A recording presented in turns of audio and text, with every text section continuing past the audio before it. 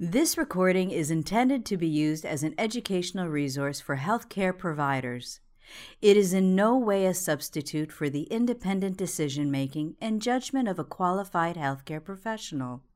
It should not be used to make a diagnosis or to overrule the advice of a qualified healthcare provider, nor should it be used to provide advice for emergency medical treatment. State of Pediatric Research Across the Disciplines, 2016, by Dr. Pat Kohanek. Thank you very much, Peter. What a wonderful introduction. I've already learned a lot this morning.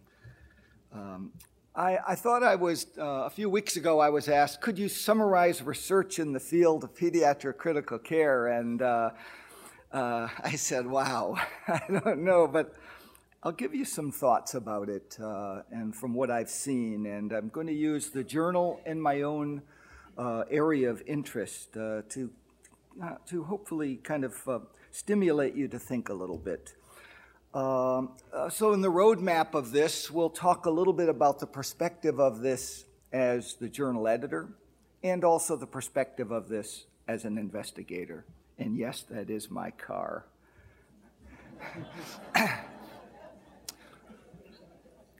Many have said, oh, doom and gloom. Pediatric critical care research is pitiful. You've just heard all we have are meta-analyses, and all journals have a relatively low impact factor, and our research is barely a blip on the funding radar. And you could take away and walk away and say we're doomed. But I think, why don't we go to the PCCM editor's secret office in Pittsburgh to try to get some answers, okay? And there it is, the Bat Cave. And I think to really get answers, let's first take a look at how the editor decides what gets published and what gets rejected. And you'll see there I am. If you look really carefully, you see there are two little buttons there. And if you zoom in on them, you see the answer, okay? And all kidding aside, the journal is truly growing. It's growing at an incredible pace. And I believe very strongly, it's a reflection of the amount and the quality of the new research in our field. I joke because to my editorial assistant, we'll be looking at a paper that we've just rejected, and we said, 10 years ago, that would have been a feature cover article. And it's true. It's not just that we're getting attacked by all these papers. The quality of what is being submitted is remarkable. And here's some actual evidence of that. Here are citations of PCCM in 2015. I think we've really hit an amazing spurt here. And you can see this is right off the Institute for Scientific Information website. Wham, 2015. We're just taking off.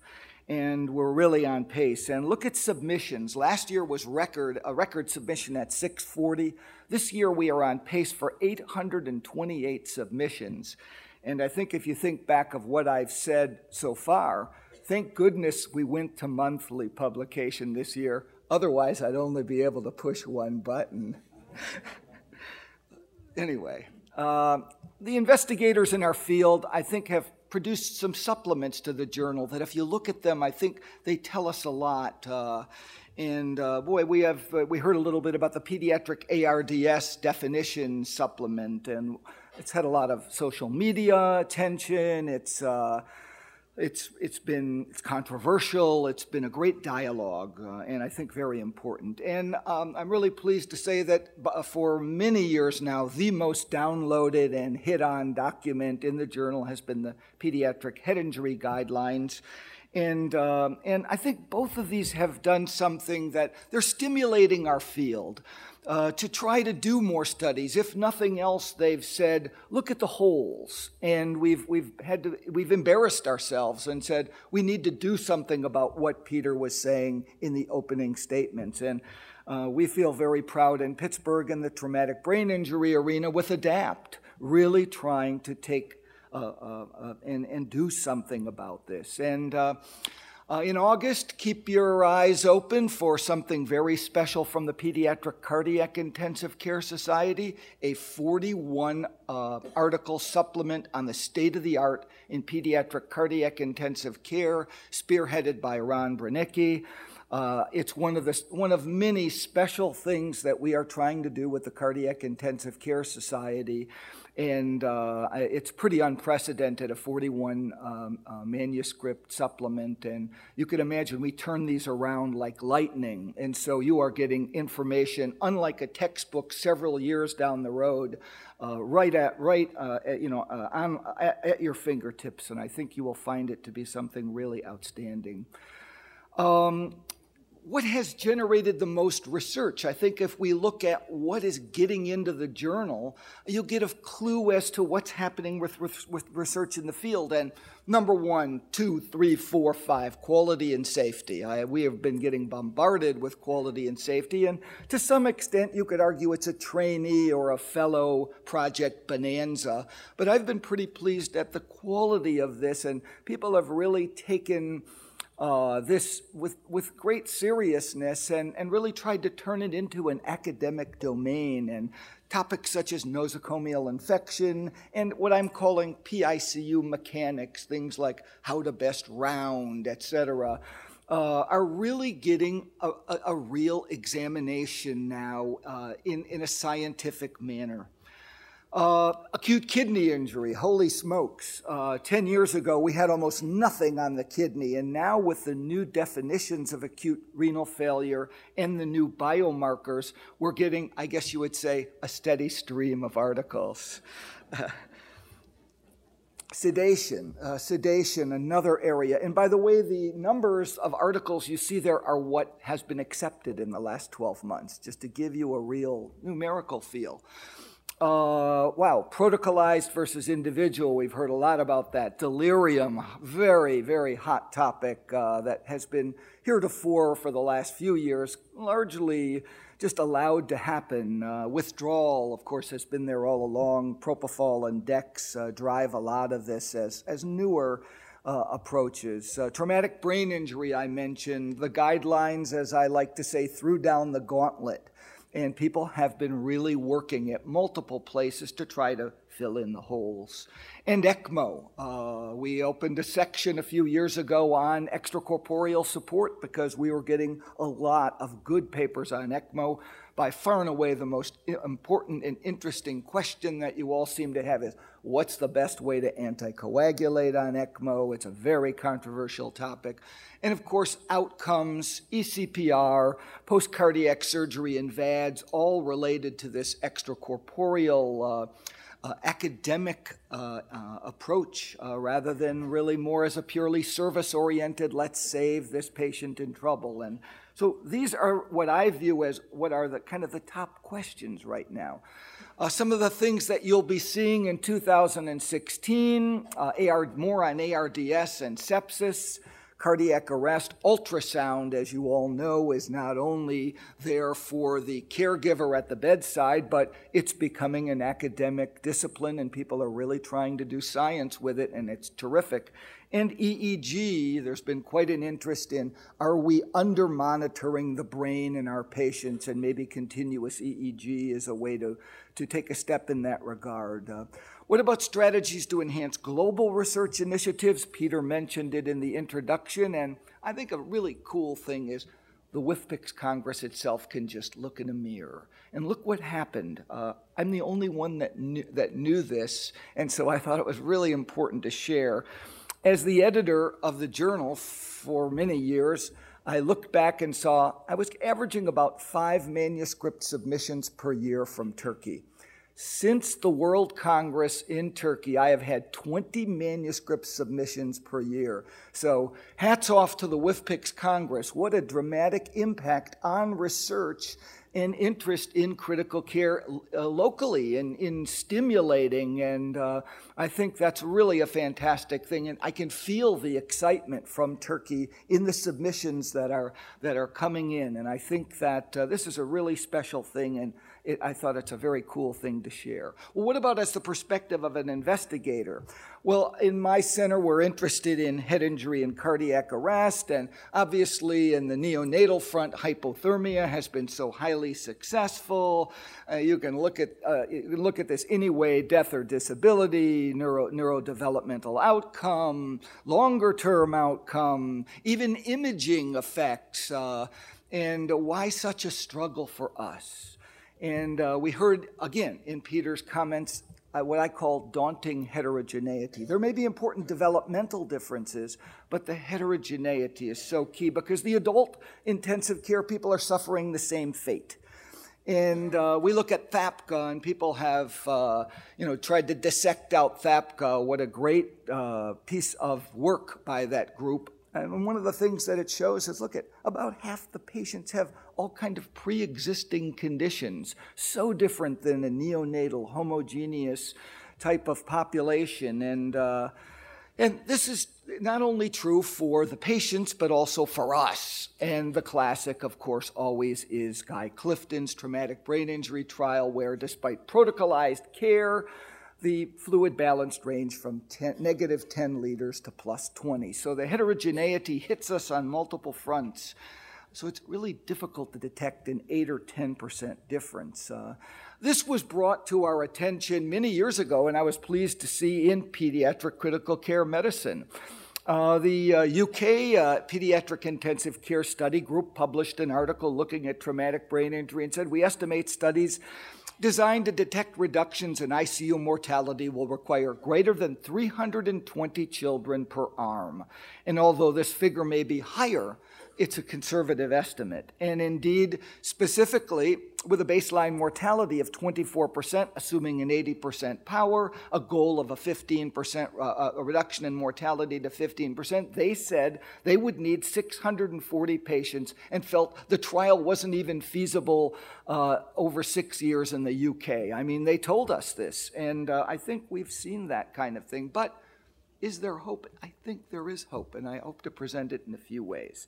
One is, what about a monster effect? Okay, you'd say, well, in the animal models, hypothermia looked to be the most powerful thing, and it can't get that to translate. But is there a monster in brain and we can think of this across all of our specialties. And you might say, Kohanek, get real, you're delusional, you must have ICU delirium, you know?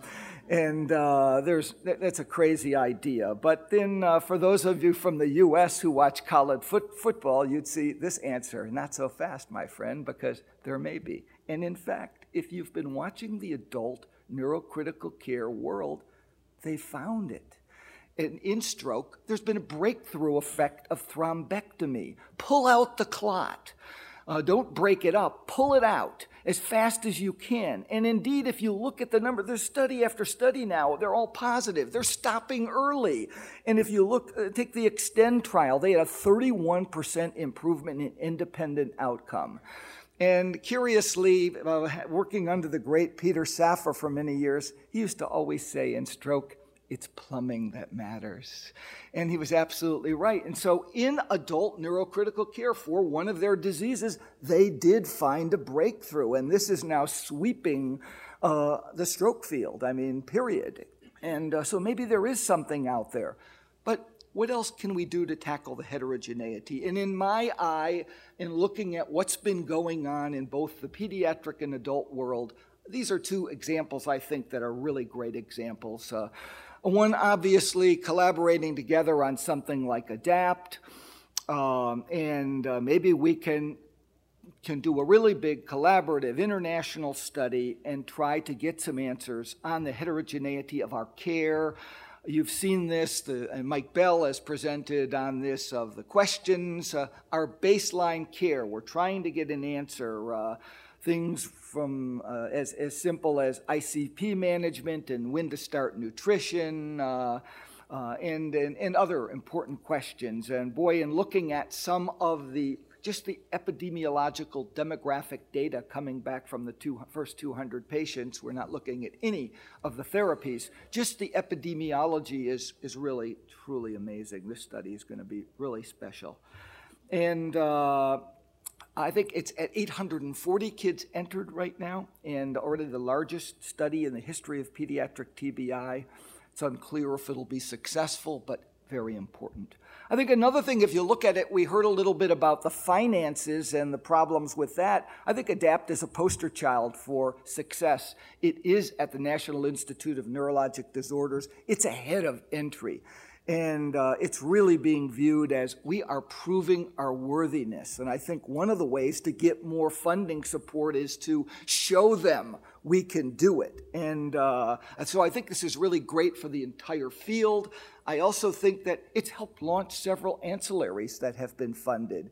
And it's really an exciting thing, and in part following in the footsteps of THAPCA, which has done very similar kind of things, showing that we really can conduct a trial. What else might we do to improve clinical trial success? I'm going to talk about two things done by two other individuals that, to my eye, are really important opportunities. And one, for those who have been following Hector Wong, and he spoke at this Congress, he's come up with his strategy of prognostic enrichment, which is to select the patients with a greater likelihood of having the disease-related event, mortality or long-term outcome, and then predictive enrichment, select the patients who are likely to respond. And he has done this in two ways, with a biomarker approach in PERSEVERE. His data suggests that if you use a biomarker approach and you wanted to test plasmapheresis and multiple organ failure, what you would see is you could take the mortality in a predicted way from patients that would have 38% to 50% and look at the impact if you were looking for a 20% improvement. You start to get to numbers that are really potentially doable, instead of us failing just because of the numbers. And from the predictive enrichment, using his multiplex mRNA strategy, you define these endotypes. Turns out that endotype B have higher expression of glucocorticoid receptors, and so the A group has a much higher risk of dying from use of associated with the use of corticosteroids, and with 300 patients. And I think that these could lead to breakthroughs. And this kind of approach. The other approach I think we have to keep our eye on is how we design our trials. And the most beautiful lecture on this I've seen is from my own department chair, Derek Angus, gave one of the plenaries last year at the SCCM meeting. Just a masterful talk on this. And in the adaptive trials, it's almost like the trial's alive. And you let the trial manipulate the strategy. Just focus on the disease, have multiple therapeutic arms, and let the trial have it programmed so that it can help design the strategy, emphasize on efficacy with relatively small sample sizes, and the therapies graduate to the next phase. The classic example of this is the I-SPY 2 trial, if you're interested, and the overall strategy is something like this. This is what we do now, randomize 50-50, A greater than B, and at the end we're 95 or 99% sure that A is greater than B. But in an adaptive response trial, here's the strategy. You get the data back part of the way through, and a statistical model then says, hey, we need to change the randomization rule. And I'll show you here how this can impact the trial. So here's a planned trial of A versus B in 400 patients. They enroll 40 patients, and the data comes back looking like this. That you can see, wow, it looks like therapy A is doing better. And so the computer says the probability at this point is 78% that A is better. Let's start randomizing more patients to A than B. And when you do that, after 80 patients, you see that the probability is 99.9% that A is better than B. And so with 80 patients rather than hundreds, you stop the trial. And it's a faster answer, fewer patients exposed to the inferior therapy, certainly less costs. And this can be done with multiple therapies simultaneously, and this is what's happening in the cancer world right now. And I think they're struggling more with how to decide how to publish these types of things rather than, is this a good design? And Derek suggests this is a way of really fusing research and healthcare, that you are actually exposing fewer patients to an inferior therapy, improving healthcare at the same time as doing the research. It's a really nice strategy. And the final thing, Dr. Rimmensberger said in the beginning of this, the issue of collaboration, and I really feel that collaboration is flourishing better than ever before in our field. How can you not see this? It's really impressive. And in our own place, Erica Fink has been working on Pangea, the point prevalence study, to try to look at the burden of neurological disease funded by the Laerdal Foundation. And it looks like something on the order of, in the 107 ICUs, about 19% of the ICU patients are neurocritical care disease patients. And I don't plan to talk about all the findings of the study, but just as an example of, I think we are working together in neurocritical care. We're going to start getting some of the key basic block information. So I really feel, and this is just a few of them, that there really is victory through collaboration. And I really view the time right now as a very positive time. It is a golden age for us in research, and I think we're starting to get some questions. Let's not rest on our laurels. Thank you very much. This recording is a production of Open Pediatrics, a free and open access resource for pediatric clinicians worldwide. For more pediatric care materials or to join our global community, please visit our website at openpediatrics.org.